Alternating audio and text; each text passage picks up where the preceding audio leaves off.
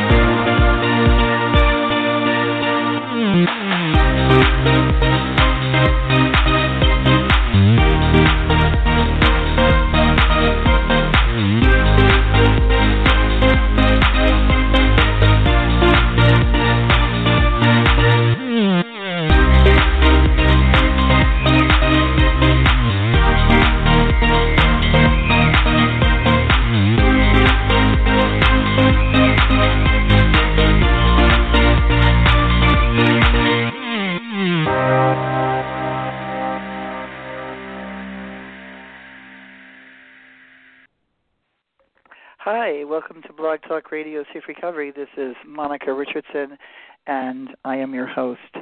Tonight we're going to have Stephen Slate. He is the author of The Freedom Model, The Freedom Model for Addictions, Escape, the Treatment, and Recovery, and we are waiting for him to call in. It's 818-475-9211. This book was published, let's see when this book was published. It feels like it was a couple of years ago. Let's see what year this was at. I don't know, 2017. And you can get it where all books are sold. And I placed some links in Facebook, but I'll place some down here as well. So we're going to do an hour show with Stephen. And I'm not going to tell his story because if I read more about him, I posted the Clean Slate .org, which is his blog. He's had a long time, and he talks about like recent editorials in the New York Times and what they get wrong. And let's see, the Clean Slate.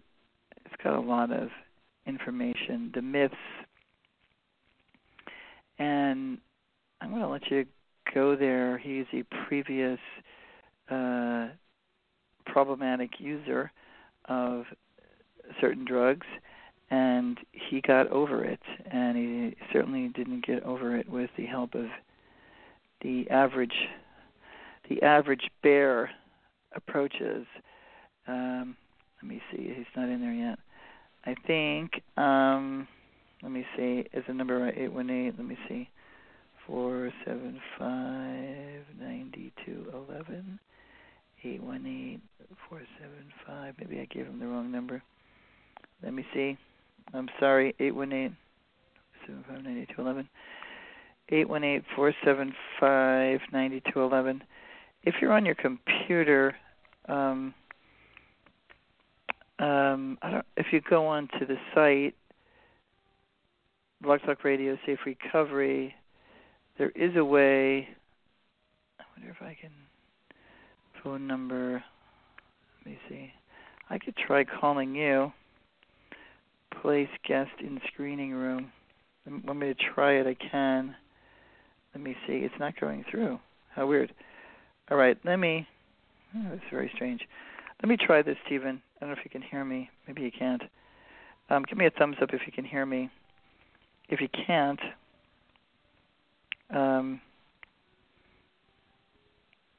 then it's 18. Sorry, guys. Just bear. Let me see. It's dialing. Hi, this is Stephen Slate from Fredoom Model Personal Instruction and BRI. Please leave a message with full contact details. Okay, I had to. It went through. That was interesting. All right, Stephen. The number. If you want to, I actually was able to dial you from the platform, from Blog Talk Radio. If you're ready and able to answer it, we can get you to be in on the show that way. All right, let's try again. The number is 818-475-9211.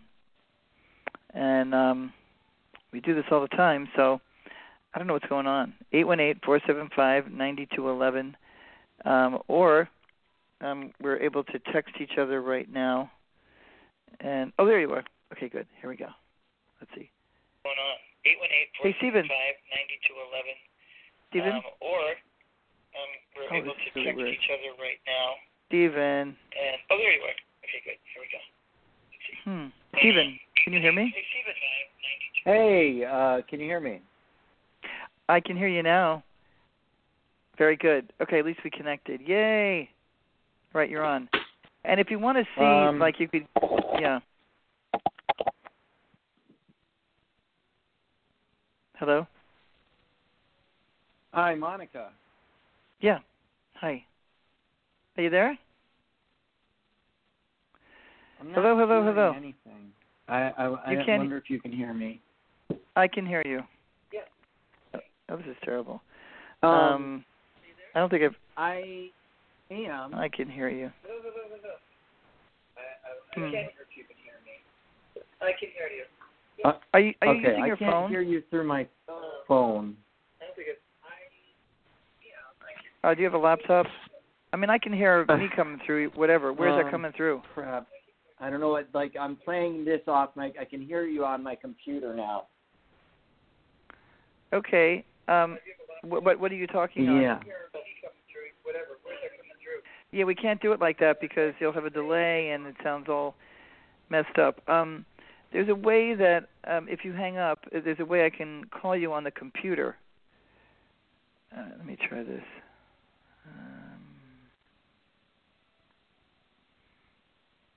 I'm going to try. Sorry, guys. Just hang in there again. But I have the feeling it's going to go to voicemail. Hello? Hello, can you hear me? Hi, Stephen, are you there? Yeah. Hello? Okay, I can hear you now. Can you hear me? So I did it through the computer. Yeah, I can hear you. Okay. Okay, great. Hang on a second. All right, good. Let me... So turn down the volume. What are you hearing me through your phone or the computer?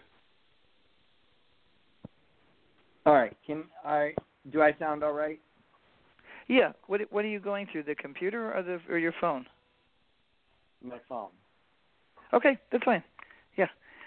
All right. Well, we have with us tonight Stephen Slate, who is the author of The Freedom Model, and to escape the treatment and recovery industry. And I did give a plug for your Clean Slate addiction site, and it was a lot of stuff.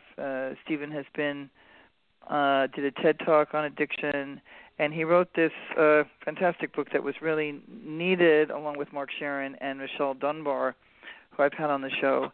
And I thought, individually we could just talk, about so much stuff. So give us a little, maybe tell us why you wrote this book. Well, this book was, just a further extension of the work that Mark and Michelle had been doing at the St. Jude retreat for a few decades.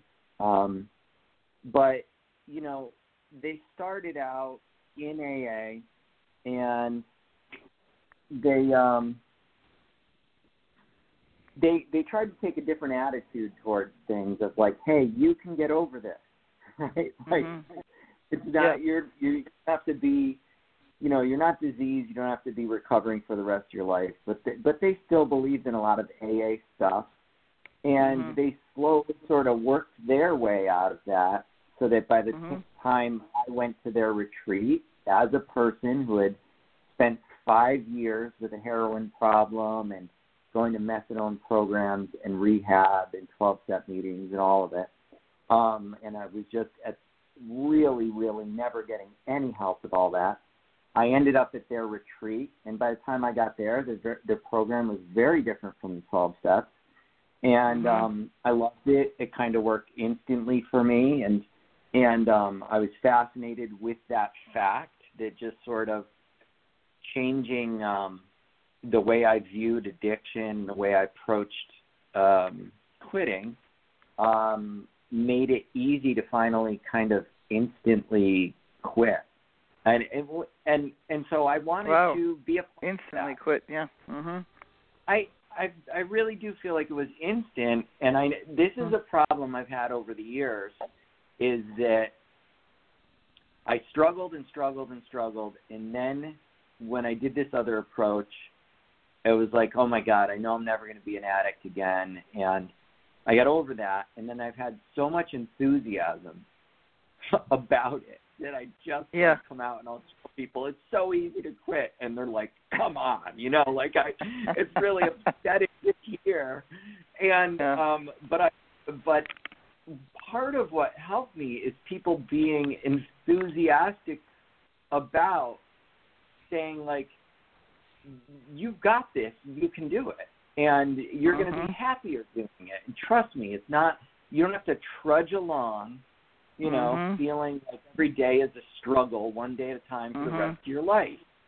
So, but anyways, so I wanted to be involved in that, and we just pushed the model further and further around the idea of there's no disease of addiction or anything that is compelling you to you.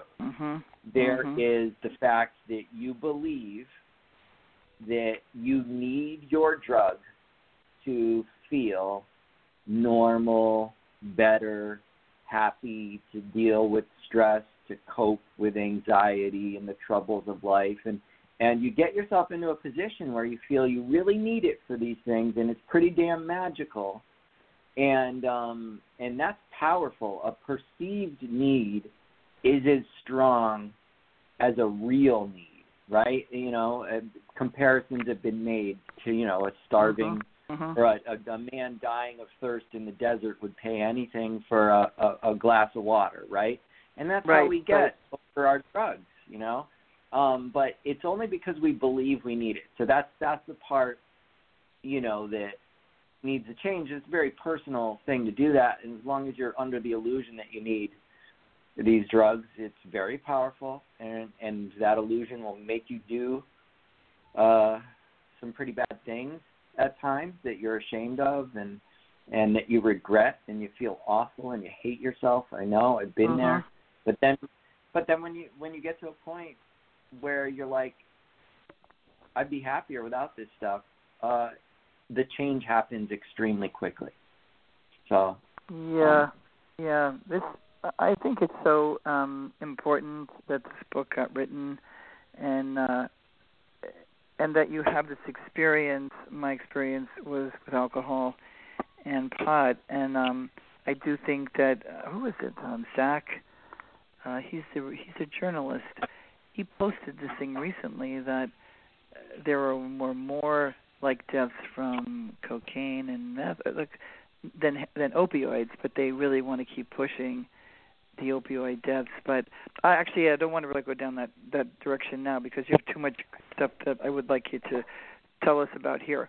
Some of there's tools. You guys found that during I think it's the onset of the closures in the pandemic last March, you guys started doing YouTube videos. Can you tell the listener about those and where they can find them? I mean, it's obviously YouTube, but I think it's good for people to know. People love to watch videos right now.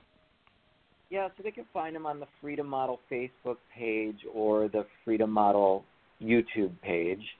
And here's what happened is, first of all, we've been giving away the book totally for free, the ebook copy, for a long time. And when COVID happened, nobody wanted to travel to the retreat. We were just sitting up there, we had a few people that wanted that help and that were sort of local and stuff, but we were there and we're like, all right, well, what can we do then to help people? We'll just go online and start teaching the course, lecturing on it like we sort of would in class, although it was more of a, in class it's more of a give and a take when we're meeting with people and trying to teach them this stuff one-on-one. But we sat down and we lectured. We did a lecture on every chapter in the book for 23 days. There's 23 chapters. We might have done a little bit more than that, too. We might have done some of the appendices that are in the book. I don't really remember. And people loved it. And a lot of people messaged us and said they quit their drinking or their drug use just by watching those videos. And I don't think our words are magic. And if you look at what if you look at what we teach, it's really like, hey, you can do it, and switch your frame from I've got to battle an addiction and work real hard and it's going to be horrible. And we say, like, let's switch the frame to what are you getting out of the drugs? Maybe you don't need them. Maybe you can be happier without them. And let's get excited about that. So, that's all we kind of do. We there's a lot of, we draw that out into a whole bunch of different lessons because people are so confused. But ultimately, that's it. And what we're trying to tap into is what people kind of naturally do on their own. Because as you know, right, we've talked about it before, most people who get over their addiction never even go to a meeting or a rehab or any kind of formal help. And somehow they start to figure out that they don't need to keep drinking or drugging in the same way. And they change it, and they feel good about it. And when you talk to people who've really gotten over it, they're not trudging through each day. Those are the people you see at meetings that are trudging through each day. The ones that are happy move on with their lives for the most part, right? So that's right. We're just those are the statistics. Yeah, that I was kind of shocked when I first left AA that most people, got over this kind of stuff on their own. Especially back then they would talk about like guys that came back from Vietnam who were using heroin and addicted to it, right? And then they would come over and I knew some guys who continued with it. In my neighborhood, there was just a few of those guys who were older than me, but I think I could jump to this point. Is like this is in your chapter 1. I highlighted the recovery society has infected our culture with misinformation about substances and substance use. The misinformation is everywhere in our society. Children are taught in schools and public service announcements. Our news media and entertainment is full of it. We hear it from our friends and family. And it is spread by the institutions charged with helping substance users. All this misinformation distorts how you experience substance use, your desire for substances, and your choices to use substances. It's really true. It's like this big, my son said, it's in the lexicon of our society now. AA has so infested and is ingrained everywhere. And that when I say AA, you've not mentioned, that yet, but that ideology is so bad that even people who are not in it, and these assumptions, like, I'll give you an example. I was so angry. I watched Law & Order SVU, and I had stopped watching it during the pandemic because it was too dark. Like, I just thought, I can't watch this. I need to go back in time. And I watched Mad Men. I started with Tiger King and then I went to Mad Men, right? And I had never seen Mad Men. My sister was like, you got to watch Mad Men. And for sure that those writers were not a fan of AA because what happens in that storyline, right? But so I turn on, like, whatever it got released in the fall, and the first one was extremely political. And on top of it, Stephen, he said, well, I was meeting up with my NA sponsor and go to a 6 a.m. meeting. And I was like, I almost fell off the chair. And I, yelled at the TV like I was watching a football game. Like, are you fucking kidding me? Now infiltrated one of my favorite shows that has really taken on AA a couple of times and 12-step. But anyway, it was just like, shut up. Like, stop it. They acted like, so that was Stephen, they made the sponsor. It was like the first episode of this new season, which I think came out in the late fall. And to top it off, they made the sponsor like some high-powered lawyer, right, in New York with a big firm who was vouching for him as his sponsor, and I just wanted to barf. And I tweeted as Law and Order SVU, and I said, guys, this shit is 80 years old. Like, it's 80-something years old. And but now, the good thing is when I brought up your book in Amazon, I brought it up, and then there's these other books that were now published, 10 years ago, 11 years ago when I left AA, and they're different. This one talking about moderation and the abstinence myth. Like, there's other things. And some people, like, what's his name, Lance Stodes, almost didn't write his book, The Sober Truth, which is very, very critical. Yeah. He was just going to leave for, years at Harvard, and then everyone was like, no, you have to, you have to write that book. And it's a thin book. If you're listening, The Sober Truth is just one of those books, man. It's thin and it's like scathing. A thin book. I'm sorry, I've read so many books. I can't. Well, yours is thick. It's like it's bigger than the big book. No. Yeah, ours is too long, and you know what? The reason it's so long is because it's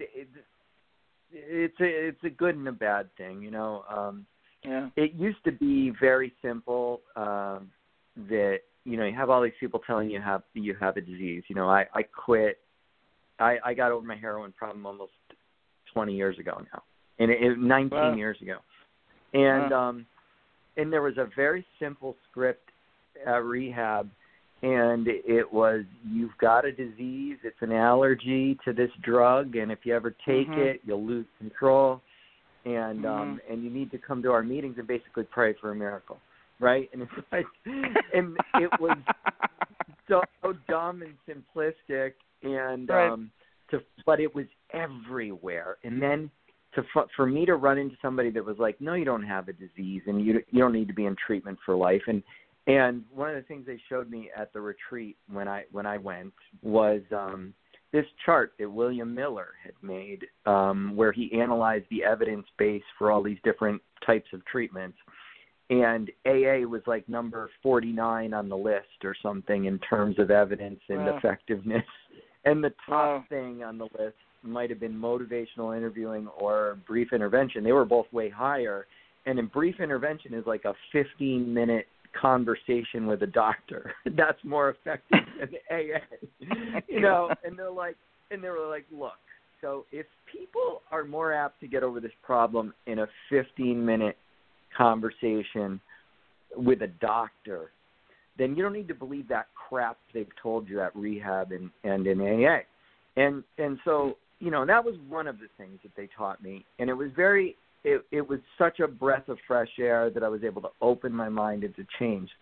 But now, over the years, the rhetoric has gotten more complex with all the brain disease stuff, the trauma, the underlying conditions. There's now, it has been a good thing and a bad thing, which is that people tried to move away from AA, but now they've come up with a billion different theories, right? Right. But what all the theories have in common is they each posit a new way in which something is forcing you to drink or drug heavily, and you have no choice. They all kind of say that in some way. And so as I've been trying to teach other people to let go of the disease model and just figure out what they want in life and move on, they've come back at me with more and more complex objections to the idea that they're free to change and have control over themselves. So the book is kind of dealing with every one of those frickin' objections. So we might take a very simple topic and we turn it into many more pages of a chapter than it needs to be. Because we're but it could be a textbook, though. Eventually for treating addiction, it could be a textbook used. I think in university, and well, there have been a couple. It's been taught at a few different colleges. It's been part of the curriculum in a few classes in psychology. That's good. Yeah. Just there were professors that found it and loved it, and they told me that they were assigning it, which was great. But that's good. I want to tell you, I want to give you like some credit. You were the first person who used, and this is before everybody, on TV and news and government officials were using the word problematic, because there was a time where none of them were. But you were the first person that I heard use the word, and you said problematic drinking. And I went, oh, my God, I love that. Like, that's what I did. I had problematic drinking, and then I felt like I self-medicated. But, even I'm a kind of good example for what you're saying. So even though I had, in quotes, like underlying issues, right? So I had some abuse. I had, some trauma, sexual assault, like at 16. And I had, kind of some tough family stuff as a young kid. And yet still, okay, there was no treatment for that. I did not get, and I quit. I just quit because I was fed up with, I got really, really drunk one more time in Hawaii, and I thought I was going to have a gastritis attack that brought me in the hospital at 16 when I was really partying heavy. And I like reconnected with my sister who, I wasn't, and we talked where she was like, oh yeah, I really had a problem, but you kind of didn't. Well, my problem actually, I did drop out of high school, so like something was wrong there. But you know what I mean? I wasn't like, and I was a smart kid. So, but the point that you're making is even somebody like me, who did not get up in the morning and drink alcohol. I did smoke pot, but that I even quit on my own too. Like 6 months before I quit drinking, I said, you know what, this is making me paranoid, and I'm going to quit this. And I would do it and then try it again, and then not like how I felt, and said, okay, no, I don't like that. And then I did the same thing with alcohol in Colorado before I wound up in Hawaii. And I'm like 17 years old while I'm experimenting with quitting on my own. And the point being that even though later in life I did need therapy, I needed help badly with some of the stuff happened to me, I quit anyway. I didn't. Well, look, this is very important, right? Like, we say that trauma and whatever else causes people to have addictions.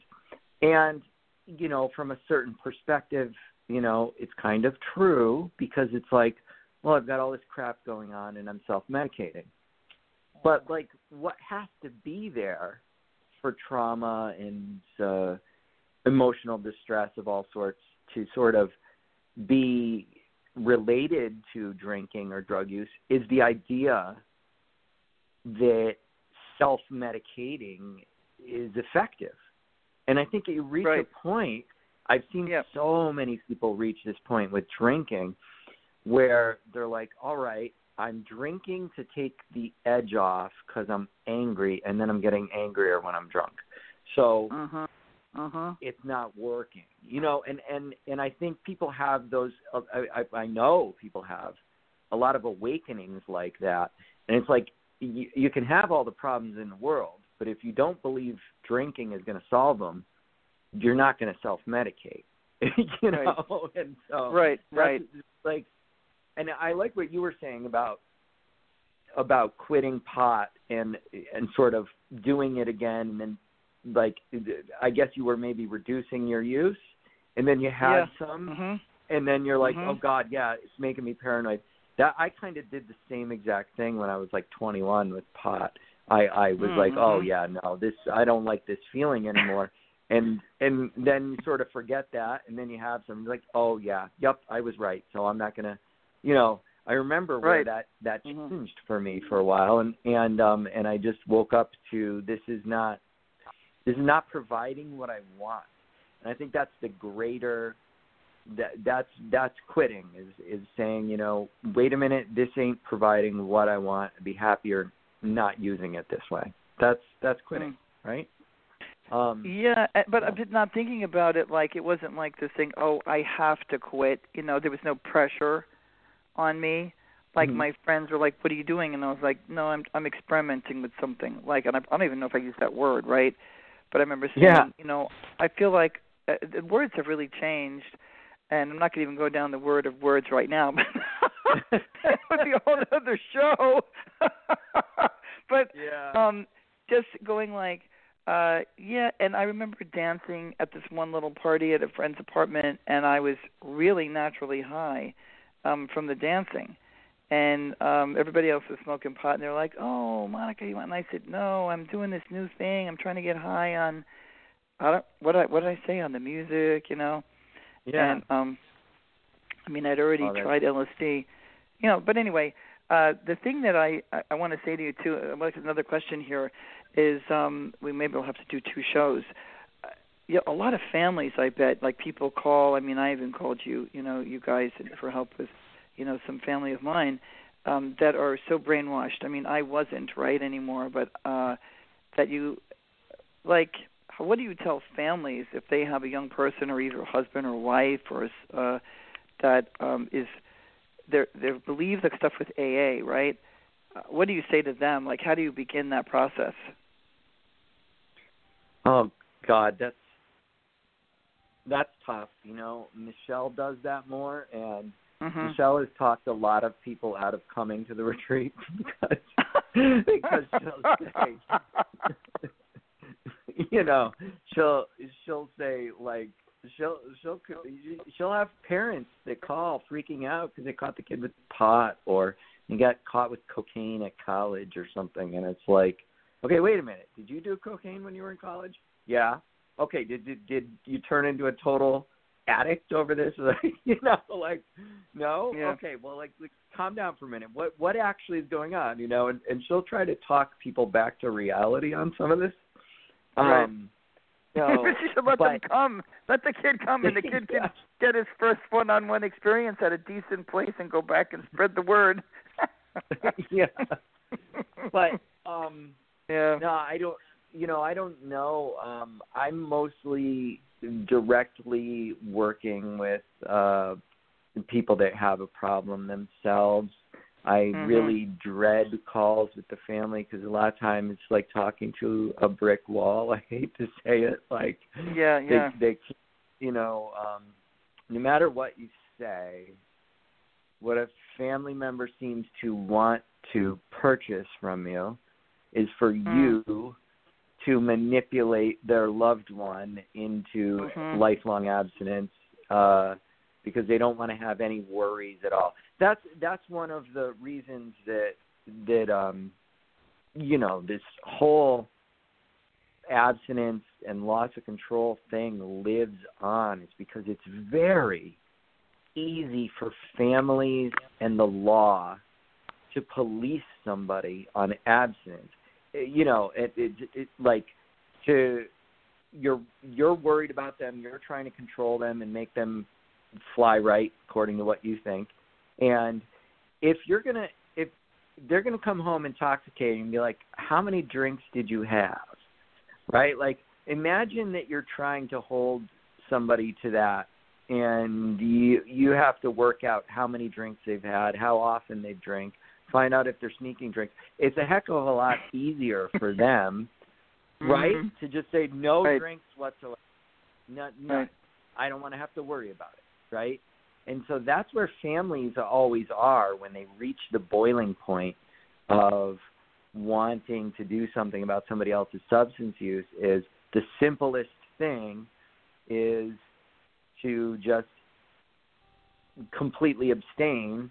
And they like the idea of loss of control because it sets up a binary where it's kind of like, well, either you drink yourself to death or you swear off all substances forever.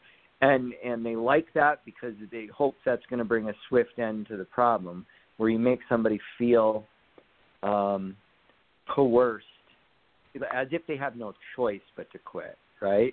That's what they want.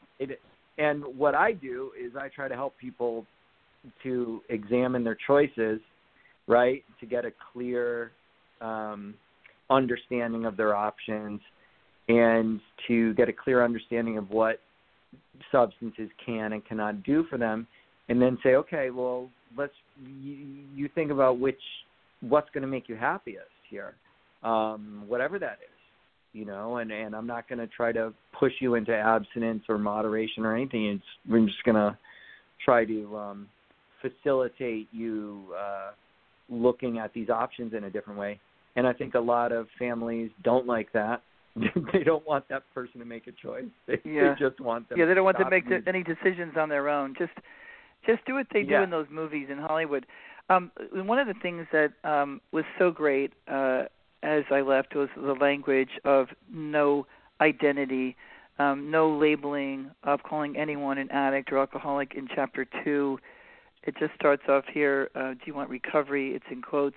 One of the most important discoveries we've made over the years is that shedding the identity of addict or alcoholic and focusing on creating whatever life you want for yourself is far better than focusing on recovery, which you already said that in the very beginning, which is so important. I think Carl Hart talks about that in his research. But can you talk about the labeling and when you work one-on-one with somebody, what that is like? Yeah. When I work on one-on-one with someone, I go deep on. I just sort of question, all these premises about you, right? That you are out of control, right? And that there's something wrong with you that makes you need to, take massive amounts of drugs at any given time. And sorry, it just kind of sounds so nuts when you're not. But this is what people believe. And I believed it. There was something wrong and defective about me that I could not feel normal without drugs. So, I start to question those things, and I teach them about the fact that most people do get over these problems, right? Over 90% of people get over these problems. And, I don't know. It always ends up being a very individual conversation in a lot of ways. And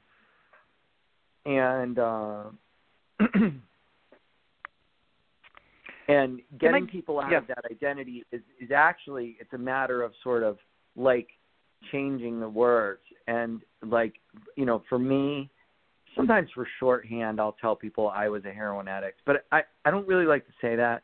I'll say there was a time in my life where I really believed I need heroin to feel right.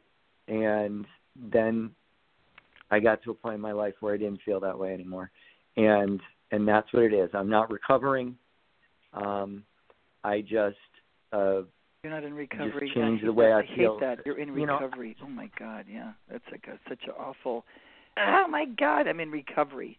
It's like no, I'm not in recovery. Oh my God, that's like a newer thing that people started saying. I think rehab. If you look at the history of it, it's like AA influenced the rehab, and then the rehab started to influence AA. And that was that whole thing. And the part about the labeling that I experienced, say with Kevin, really at a very organic level, and from interviewing all of you that I met who had written books, you hadn't wrote a book yet, but you had your blog, and whether it was Stanton Peele or Hank Hayes, or was the narrative. And it was my narrative, my story, and that if I was to really go back and pretend that I wasn't in AA, and that what really was happening with Monica at the time. Yeah. And that you retell because we all were so programmed to sit and tell your story and share and identify, and I became like the little teenager who could drag me here and there to talk at high schools and talk here and talk on the radio and whatever that I did.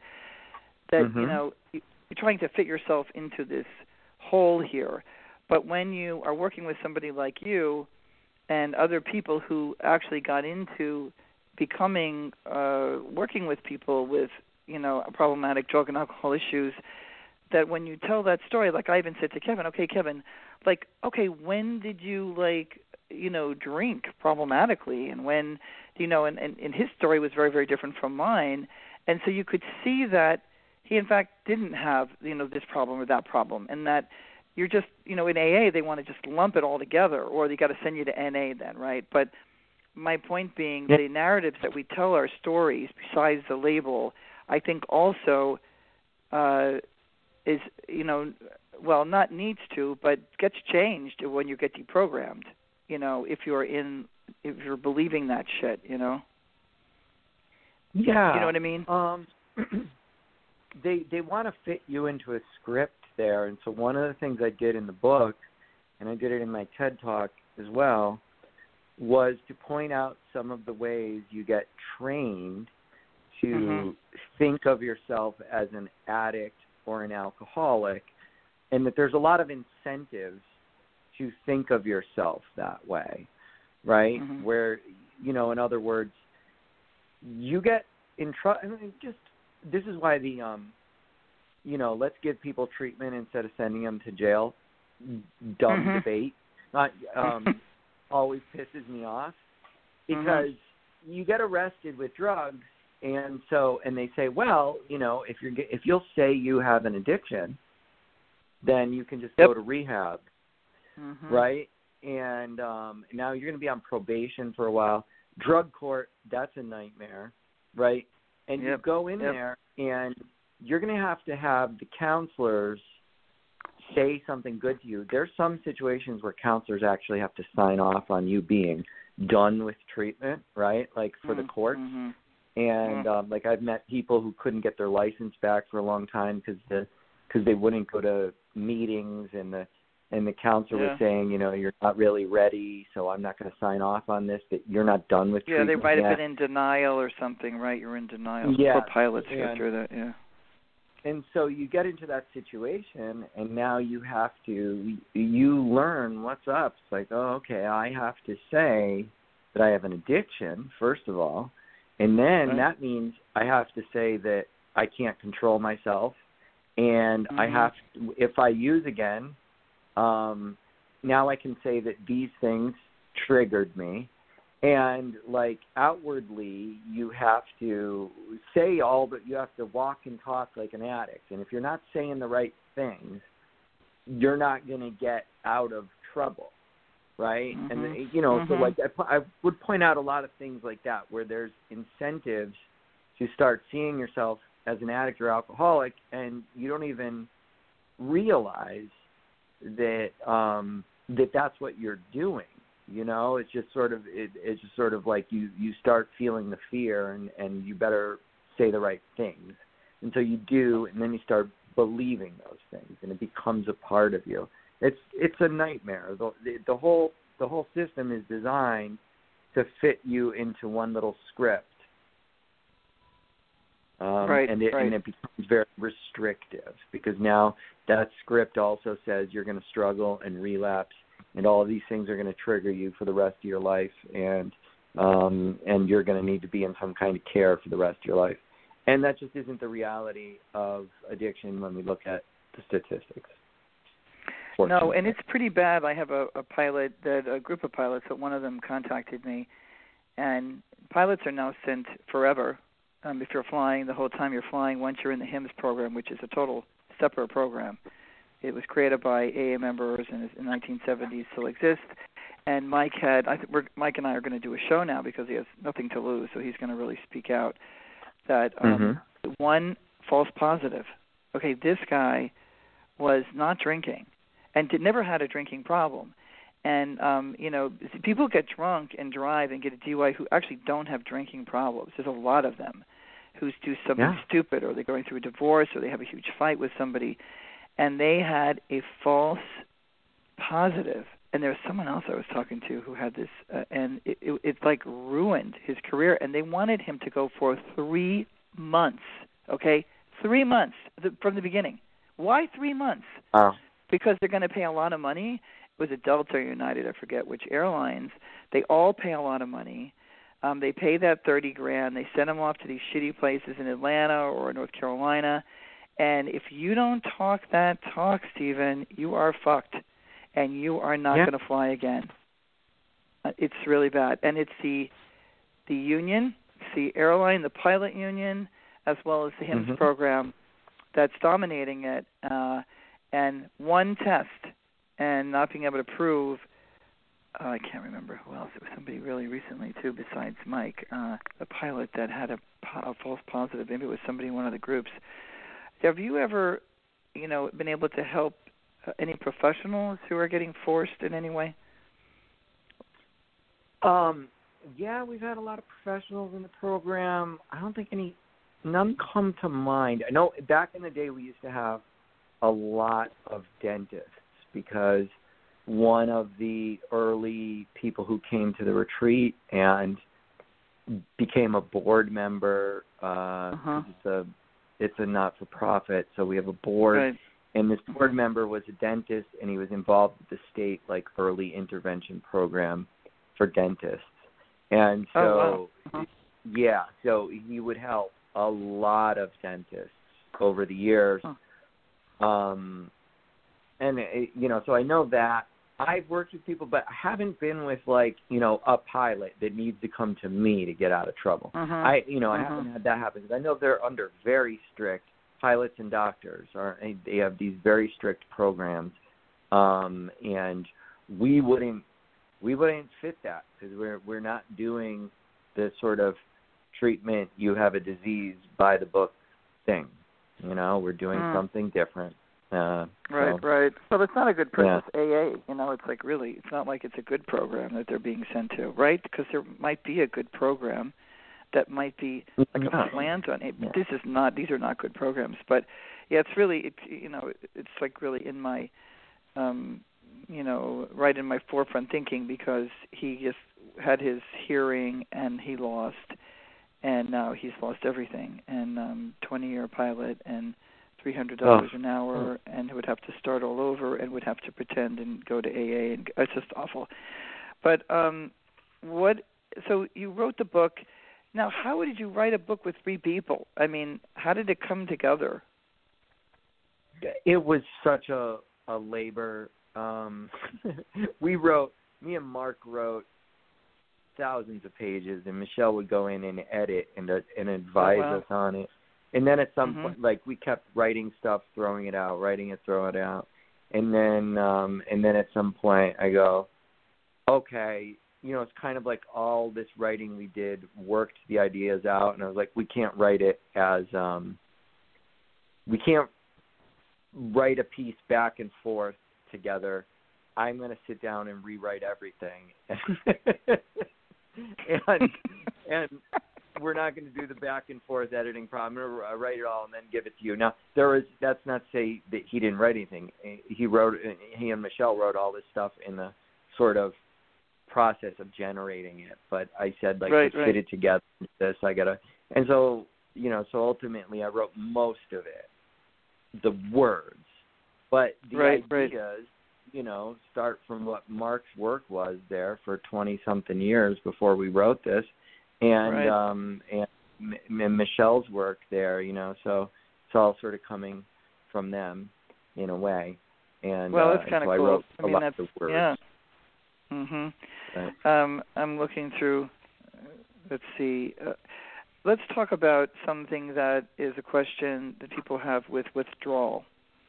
Right? Yeah. There's real withdrawal with alcohol, and you want to talk on that topic of opioids, which I think there are a lot of misconceptions nowadays about that. So can you just address if someone is drinking a bottle of gin a day, getting it in the morning, drinking gin like that, or someone taking benzodiazepines like that, or, overusing them, and then a heroin user who's using, if they can get their hands on that. That's all you hear about is opioids and the pills these days.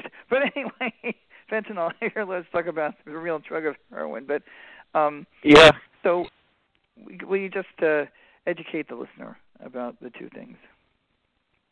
Well, okay. So with alcohol, benzos, and opioids, or just alcohol and benzos? Wait. So basically, so these drugs hit receptors that control a whole bunch of other functions of your body and your nervous system, with your heart rate, your temperature, your digestion, all sorts of stuff. And basically, if you start pouring alcohol into your body all day, every day, it compensates for the presence of that alcohol, and it slows down or it speeds up the production of some neurotransmitters that are being suppressed by the alcohol, right? And so then when you take the alcohol out, all of those neurotransmitters are firing like crazy because they're expecting to be suppressed by more alcohol, right? But you stop taking the alcohol. So now everything goes haywire, and this is where you can end up, having problems with your body in every kind of way. This is where all those nasty withdrawal symptoms come from. And with alcohol and benzodiazepines at the extreme levels, that can mean seizures that kill you. Now, there's heroin withdrawal. It screws with you. It causes pain. It causes diarrhea. It causes hot and cold sweats and runny nose and all this kind of flu symptoms, but it can't kill you. Right. It can. There are some cases of people who've died while going through withdrawal, and it's usually because they are sometimes it's somebody who is emaciated, has also had an eating disorder, somebody who has other conditions that have them on the verge of death, like Billie Holiday was when she was on her deathbed, right? And so, but on its own, heroin withdrawal is not deadly.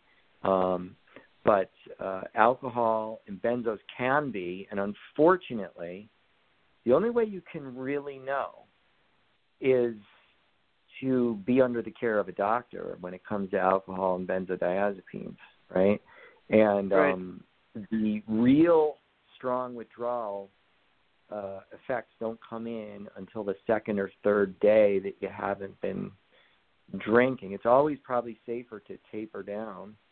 A lot of people try to quit cold turkey. They think that they're okay. The next day it's like, I'm in pain, but I'm doing it, I'm quitting. They don't realize maybe on the second or third day they might have a seizure. So that's why usually if you go to detox for alcohol, they're going to keep you for a minimum of 3 days to find out if those really dangerous withdrawal effects emerge, right? And if then they find out, based on blood pressure and different things, if they can let you go. But you could have a heart attack. There's all sorts of things that can happen from alcohol and benzo withdrawal. Not good. Is that what you wanted to know? Yeah. I mean, I knew the answer, but I want the listeners to just hear it. And I think the other thing I want to bring up, because there's so much, and I mean, I'm going to start to have, either more experts or more authors like yourself on again, is the whole thing with opioids, right? So people take it for pain. They have operations and they have it. But this is. Did you see The Pharmacist, the new 4-part series on Netflix?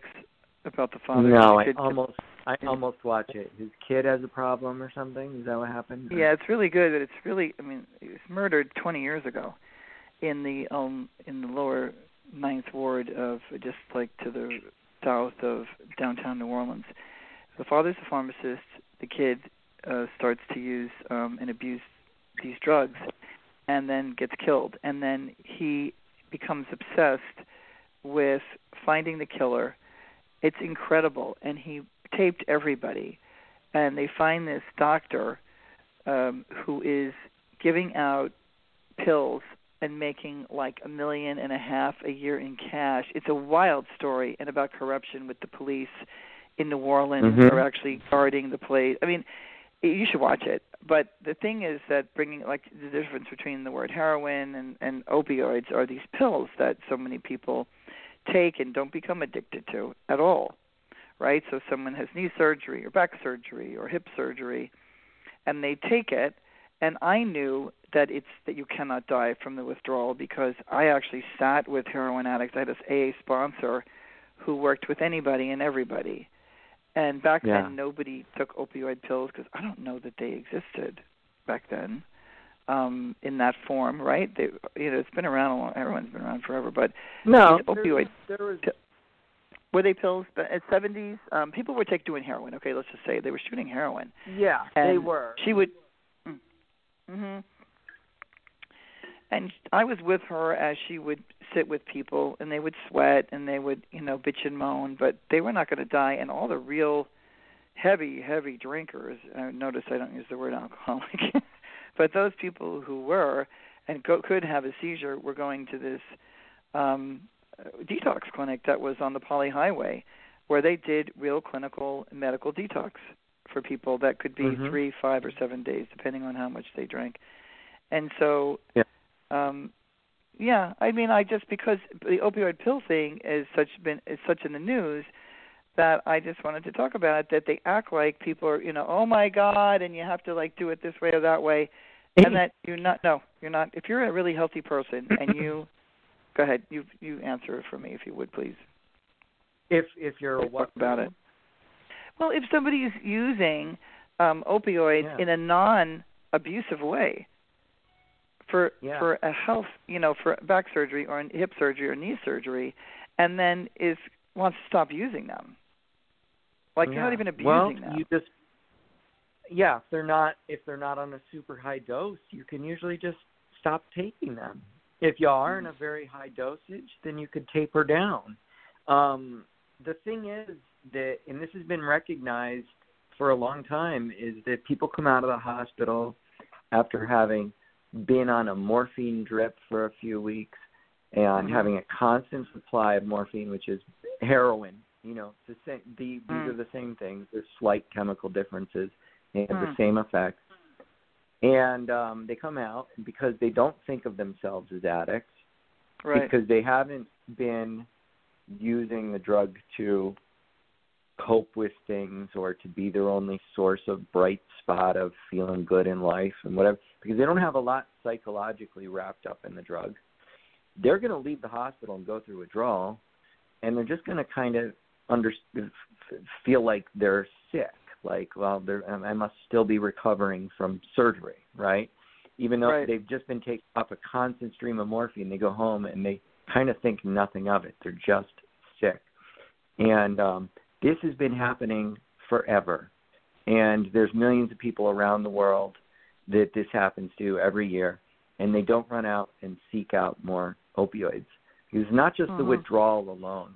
The withdrawal has to be paired with a belief, with a psychology and a mindset that I can't withstand this withdrawal. I really need the drug for X, Y, and Z. It has to be paired with all this other psychological stuff. The withdrawal alone feels like the flu. It's a very bad case of the flu. But if you didn't think of yourself as an addict, and I don't think you can just shut this on or off, but, so I get it if you're going through it and it feels awful. But if you didn't think of yourself as an addict, it would be just like the flu. That's all it would be, and that was not good. I had a very bad case of flu 2 years ago, and I remembered in the last I said, "Oh, this is what heroin withdrawal used to feel like." It's exactly like that. But it's But it's it's the flu, and we all know most of the time we're going to survive it, and we don't run out and do things. We just wait it out, right? Right, so the person could also just slowly reduce. If they take it 2 or 3 times a day, they could take it twice a day and then 1 a day for a week and then reduce. Yeah. I had what? Oh my God, we're like 90 seconds out here. This is crazy how fast this went. Well, maybe we could do a part 2. We could do part 2. I also wasted 2 minutes not being able to connect, so. What's that? I also wasted 2 minutes not being able to connect to you. Yeah, I don't know what happened there, but that's okay. I did finally see, I don't know if I could, in the future, like I called, the way I finally made it work is that there's a little phone in my system, and I called you. Now we can continue talking, and then people will not be able to hear it live, but it does keep going. So why don't we talk for another 5 minutes? How about that? We'll talk for another 5 minutes and just finish up, and then if we want to do another show, all right, to make a part 2. What can we do? This is, I think, policy. Oh, I know what I want to say. I'm going to write these 2 notes because maybe they could be the next time. But all right, policy, like say with NIDA and people who are very, very brainwashed about that A is the only way. But I heard this interview about the LA mission on the radio, and the guy was saying how they now, if they get federal funds at these homeless shelters and stuff, that harm reduction Okay, it's saying 10 seconds. So, listeners, if you're out there, it's going to drop, but you can re-listen to it when it gets loaded up, and you can hear the rest of this. So let's keep going. That harm reduction had to be part of the program, so they couldn't throw people out for just if they weren't abstinent, right? Is that that's a federal law if you get federal funds now. Did you know that? Wow. No, I didn't. Yeah, I didn't either. That's great. Yeah, I thought it was great, and he was, he was a really nice guy, and you could tell he was an AA guy, and I mean Clancy has died, thank God, so he's not down there in the mission anymore, so they can't be all like dictator-like. This guy actually sounded like he really cared about people and wanted to help people. But with that, I was like, wow, that's kind of interesting, and yet, when someone gets that. You're going to go to jail or you're going to go to rehab, they are all based on abstinence, right? And so how do we change that narrative and that it's a policy, Yeah. I thought about that, or become like one of those, what do they call them, when you go to Washington and you're going to lobbyist? A lobbyist. I've met a lobbyist a few years ago. That's funny. Did you? Yeah. But no, I don't know how we change that. But I like what Carl's saying right now. Carl Hart, he's going around. He's arguing against this sort of treatment instead of jail thing because the way it's being applied is anybody that we catch with drugs, they're an addict. And let's send them to treatment. So I think. What Carl Hart is doing right now is just so incredibly important because he's saying, I am a person who has used heroin and other drugs moderately, and I have my life together. And we need to change the narrative on drugs. And the pushback that he's getting on that right now is insane. But I saw that on Twitter. Yeah, that's so radical, right? Yes. That's such a radical thing. Everybody's like, that's such a radical thing to say. I have great respect for him for that. I just remember when I mentioned one time on, remember the Fix? I mentioned something about moderate drinking on there, and someone was like, oh, so you're not clean and you're not sober and you're not, and I'm like, yeah, I drink sometimes, and they thought they caught me in this big thing, and they were like, oh, so you're a total fraud, and it's like, no, I'm, I got over my heroin problem, right? I can, right. and I like to drink, and it's people have to come out and sort of break the stereotypes. And that's what he's trying to do, and that's what he's trying to encourage other people to do. And I think if we do that, and more people who moderately use drugs talk about it openly instead of hiding it, and formerly, addicted or whatever people say, yeah, I have a drink now and then, I smoke now and then, or even if they use the drug, whatever, a very hard drug, like Carl is saying, heroin. Okay, so be it. If people can come out and publicly say that, then we can know that there's an in-between. We can know that that people who formerly had problems can get over those problems and use drugs, including, alcohol, in a way that enhances their life and is not a problem. And so I think that's the most important thing culturally, and he's spearheading that. So that's good. That's what I like. As far as policies and stuff, I have no idea. But culturally, well, one of the things, because you have a talent in this, obviously you're a good writer because you wrote this. I mean, you wrote it together, but I can tell that you're a writer too because you have your blog and the Clean Slate. Again, I'm talking to Stephen Slate, and he is one of the authors of the Freedom Model for Addictions, Escape to Treatment and Recovery Trap. You can find it on Amazon and any other platform. You can find the videos on Facebook, the Fredoom Model group or page, and then also the Fredoom Model has a YouTube page. And the challenge about writing a screenplay. So one of the ways that was a very pointed way that AA did it was through marketing, and somebody who was specialized in marketing, and that was Marty Mann. And then she was the speaker and went around to all those what are those groups? The Rotary groups. I mean, I actually saw them at we have like one of those kind of carnivals every year in Culver City, and it's really fun. And there was like the Rotary group, and I was like, damn, this is like right out. This is where Marty Mann. Maybe I should join the Rotary group and infiltrate. But anyway, maybe the next thing could be writing a screenplay, Stephen, and getting a film made. I've you had write a your story idea for years. Yeah, and I keep on writing it for it. Yeah, I know. I got to write it. Write that one, and I think that could get made. And you have to infiltrate Hollywood and get a TV show. I mean, I do believe there is a limited series that could be. From I started making Rehab Riot, this documentary that really was meant to be a series. It needs to be a series because it would be too long, and I did want it more on streaming. And then the pandemic, like I had filmed all that fall of 2019 with Becca, my producer, and got so much done so quickly, and then that happened, and I was just like, wow. And I wasn't finished. Like I would have, you know what I mean? Like I knew what not to do with like the 13th step, my experience with that, but I do think that if you, and you have written Rehab? this. Now I want to know more about it. Oh, Rehab Riot, it was a working title.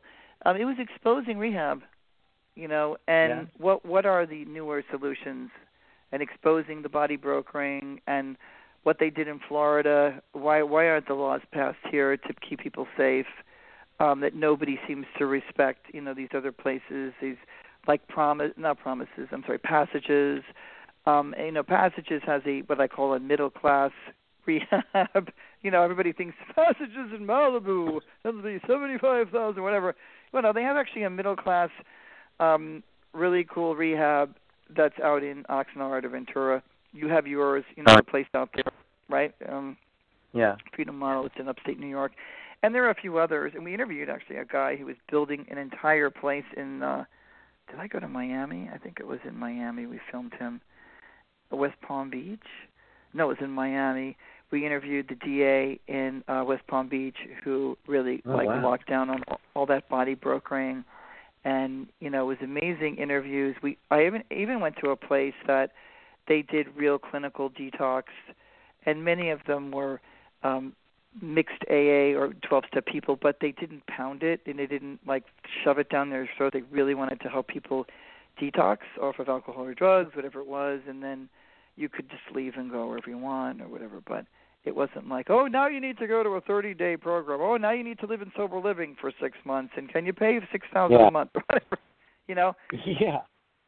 So, but I think let's do a number 2. I mean, I have now on my list. I think maybe Carl Hart is doing interviews again. I had interviewed him years ago, and I didn't read his new book yet. But I mean, even somebody like I got to get it. Yeah, I got to get it. Yeah. Well, I've been talking to Stephen Slate. I want to thank you, Stephen, for being on the show tonight, and it's you were somebody who really helped me when I left, and got to meet you in person in New York, and I just feel so normalized. I miss seeing you. I know. Well, maybe come out. San Diego is better than LA, right? That's where you live, is San Diego?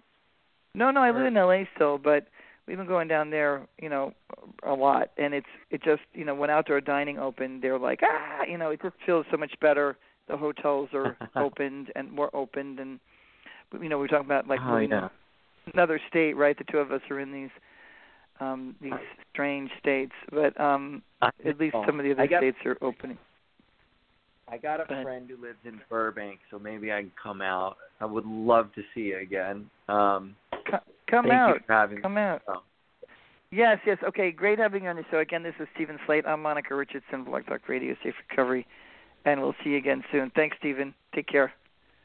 Thanks, Monica. You too. Bye. Good night. Good night.